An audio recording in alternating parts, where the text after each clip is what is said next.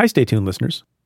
More than a week has passed since Attorney General Bill Barr wrote his summary of Mueller's conclusions. The Mueller report is yet to be released, and it remains to be seen how much of it will be made public. In the meantime, President Trump has declared an unmitigated victory, and Republicans are calling for a counter-investigation into the origins of the special counsel probe. With the 2020 presidential election fast approaching, there is much to make sense of in this relentless news cycle. Insider is a subscription service from Cafe that includes a podcast co-hosted by Milgram and me. Each week, we break down the news and take stock of what's happening. Today, we're making a portion of the Cafe Insider podcast available in the Stay Tuned feed. This segment is from our most recent episode. To listen to our full conversation and access all other Cafe Insider content, become a member at cafe.com/insider. That's cafe.com/insider. I have a couple other thoughts about how Bob Mueller has gone about preparing the report since we've had a few days to think about it. Last week we taped literally the morning after the summary came out. And one is, it would have been possible for Mueller and his team, and we've seen this on other occasions, and we used to do this in my office from time to time, knowing that there's going to be some material that cannot immediately be made public or about which there will be a fight. You create two versions. You create, the version that you give to the court under seal, and then you create the version that doesn't have the grand jury sensitive information, doesn't have the classified information, and you have that ready at the time you make the submission to the court. Now, right. I suppose Mueller could have done that, and it gives me some comfort that Bill Barr has said that going forward in connection with whatever redaction process that he will be consulting with the special counsel, although it appears that he didn't consult with him with respect to the 4-page summary. So that's good. Any thoughts? Do you have any thoughts on why they didn't prepare in advance some version that could have been made public or made available to Congress right away? Yeah, I think this is worth digging into a little bit because I've had that question in my mind. And the other question I've had in my mind is, why did Mueller give Barr a 3-week runtime and basically tell him 3 weeks in advance, look, I'm coming to you, I'm not going to make a conclusion? And I think Mueller was probably trying to do the right thing, make sure he didn't surprise anybody. But, I sort of have wondered in my mind, was that a mistake? Because he set up this chain of events where Barr basically decided, great, he's not making a conclusion. There's a void into which I can now step. I don't want to say Mueller got played, but I definitely think that Barr and Mueller have known each other for a long time. Mueller is very respectful of the institution. Barr is the Attorney General.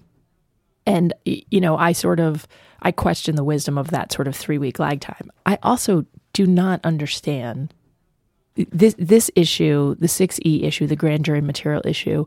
None of that would have been surprising to Mueller. And so I could have seen a version of events where Mueller actually went to Barr and basically said, look, here's what we want to do. We want to do a full version, and then we want to do a redacted version, or we'll give you at the same time an extra copy where we basically show you the things that we think are part of ongoing investigations or our grand jury material or are, super classified and shouldn't be disclosed. What do you think? So I think it may be that Mueller's philosophy and approach to all of this is on sort of the biggest, highest stakes things where something's a close question, I'm not going to decide. And that's the reason why he didn't make an ultimate conclusion on the criminality on obstruction. And it may be that's why he didn't prepare a separate parallel redacted report, that those kinds of things he's coloring in the lines, within the lines, and he's giving those decisions to other folks, whether it's Congress or the Attorney General, I guess. Now, on the question of, what we're going to see, there was a second letter issued by Bill Barr making clear that there's a timeline that he says he's adhering to, so we should talk about that, in which he says some version of the report will be provided by the middle of April. Seems like a long time. So among the things that Bill Barr said is, we should talk about this one sentence that some people took as a positive sign. I think the better reading is that it's ambiguous with respect to executive privilege, which is one basis on which you could say some information can't become public. And Barr writes in the new letter from last Friday, I think, quote, although the president would have the right to assert privilege over certain parts of the report, he has stated publicly that he intends to defer to me, Bill Barr, and accordingly, there are no plans to submit the report to the White House for a privilege review. Does that mean that privilege is not going to be asserted, or does that mean that the decisions about privilege will be made by Bill Barr? Right. And I think it is ambiguous. And so my first reading was, they're not going to assert privilege. Right. And then, I always sort of assume the best. With these guys, you always have to read everything 14 times. Completely. Yeah. And then when you read it more carefully, I think you're right. It does leave open that possibility that Barr is just going to be the one to exert executive privilege, which would be absurd because not everything the president says or does or that his senior advisors say and do is covered by executive privilege. And it really goes to this question of whether the conversations are there to provide counsel and advice. And so, I would be very skeptical of Barr exerting executive privilege without sitting in a room with the president and going through the report line by line. And remember, Barr is not supposed to be the president's lawyer. Barr is supposed to be the lawyer for the United States of America and all the people. He's appointed by the president, but the president has his own lawyers. He's got a White House counsel who represents the presidency. He's got his own personal lawyers, Rudy Giuliani and the whole gang. And so it really, that sentence, I think, is potentially problematic. It's also a question, I think, of, you and I have talked about this, but a lot of the folks were interviewed, agreed to be interviewed, did not claim privilege, but sort of said, I'm reserving privilege. Yeah, so that's been reported that they reserve privilege. And I suppose if the arrangement was agreed upon, that you could assert privilege later. I do think it's odd that Bill Barr has said that he's not going to submit to the White House because there's no reason to do that. And you would have thought that had the White House counsel, the new one, said that they want an opportunity to review, they would have done that. Yeah, yeah. I'm not sure why that was given up. Yeah, I don't know. I mean, it's also sort of at this point, the president has done a victory lap. Again, we haven't seen the report, but Barr summarized it in what he now calls a non-summary summary. And so, there is a little bit of it does strike me as very odd for the president to come out and say, nothing I said can be disclosed, right? Right. So black out, 350 pages of the 400 plus page report, but I'm innocent. And so I think kind of you can't have it both ways. And so I would expect the president here to waive privilege and to allow the American public to see it. Now, that being said, again, what you would expect and what we have been seeing are not the same thing.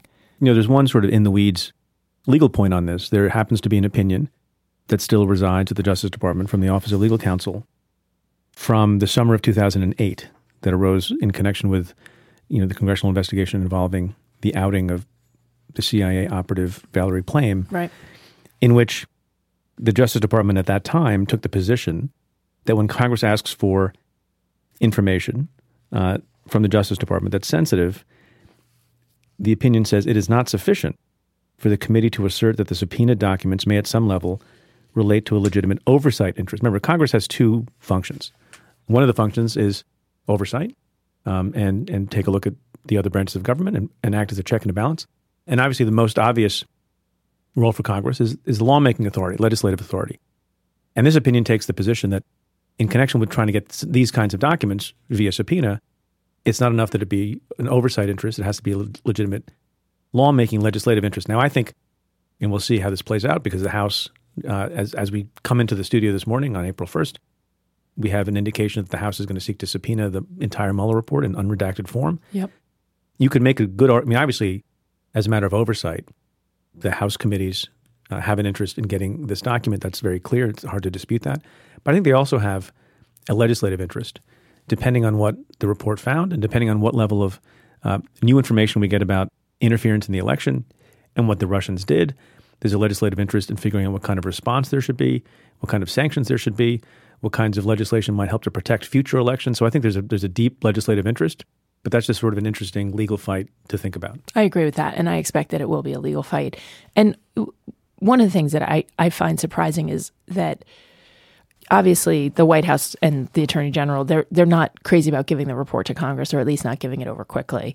These kinds of redactions can be done fairly fast. You and I talked about this last week. It should have been done within a week. They've got teams of people available to review it at every level.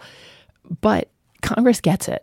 At the end of the day, whether you like the United States Congress or you don't, whether it's run by people of your party or by people of the opposite party, Congress has a valid and legitimate reason to review the report. And I think where it gets interesting particularly is with the underlying information, particularly if it's grand jury protected material. Barr sort of remains, I think, he remains, I think, in the wrong place on the 6E grand jury material, which is to say that grand jury testimony by a witness, grand jury subpoenas issued to get, think about cell phone records or bank records.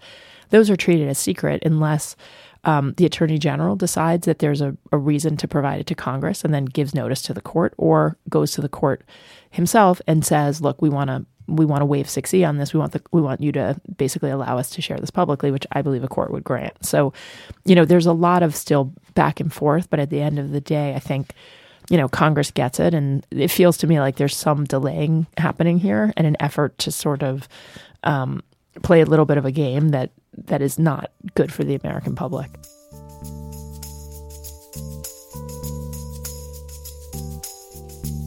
I hope you've enjoyed this sample of the Cafe Insider podcast. In the full episode, Ann and I speak at great length about Mueller's report, the acrimony in Congress, and SDNY's charges against Michael Avenatti. We also discuss the deposition of Alex Jones and the dismissal of charges against actor Jussie Smollett. To listen, become a member by going to cafe.com/insider and get access to all insider content. That's cafe.com/insider.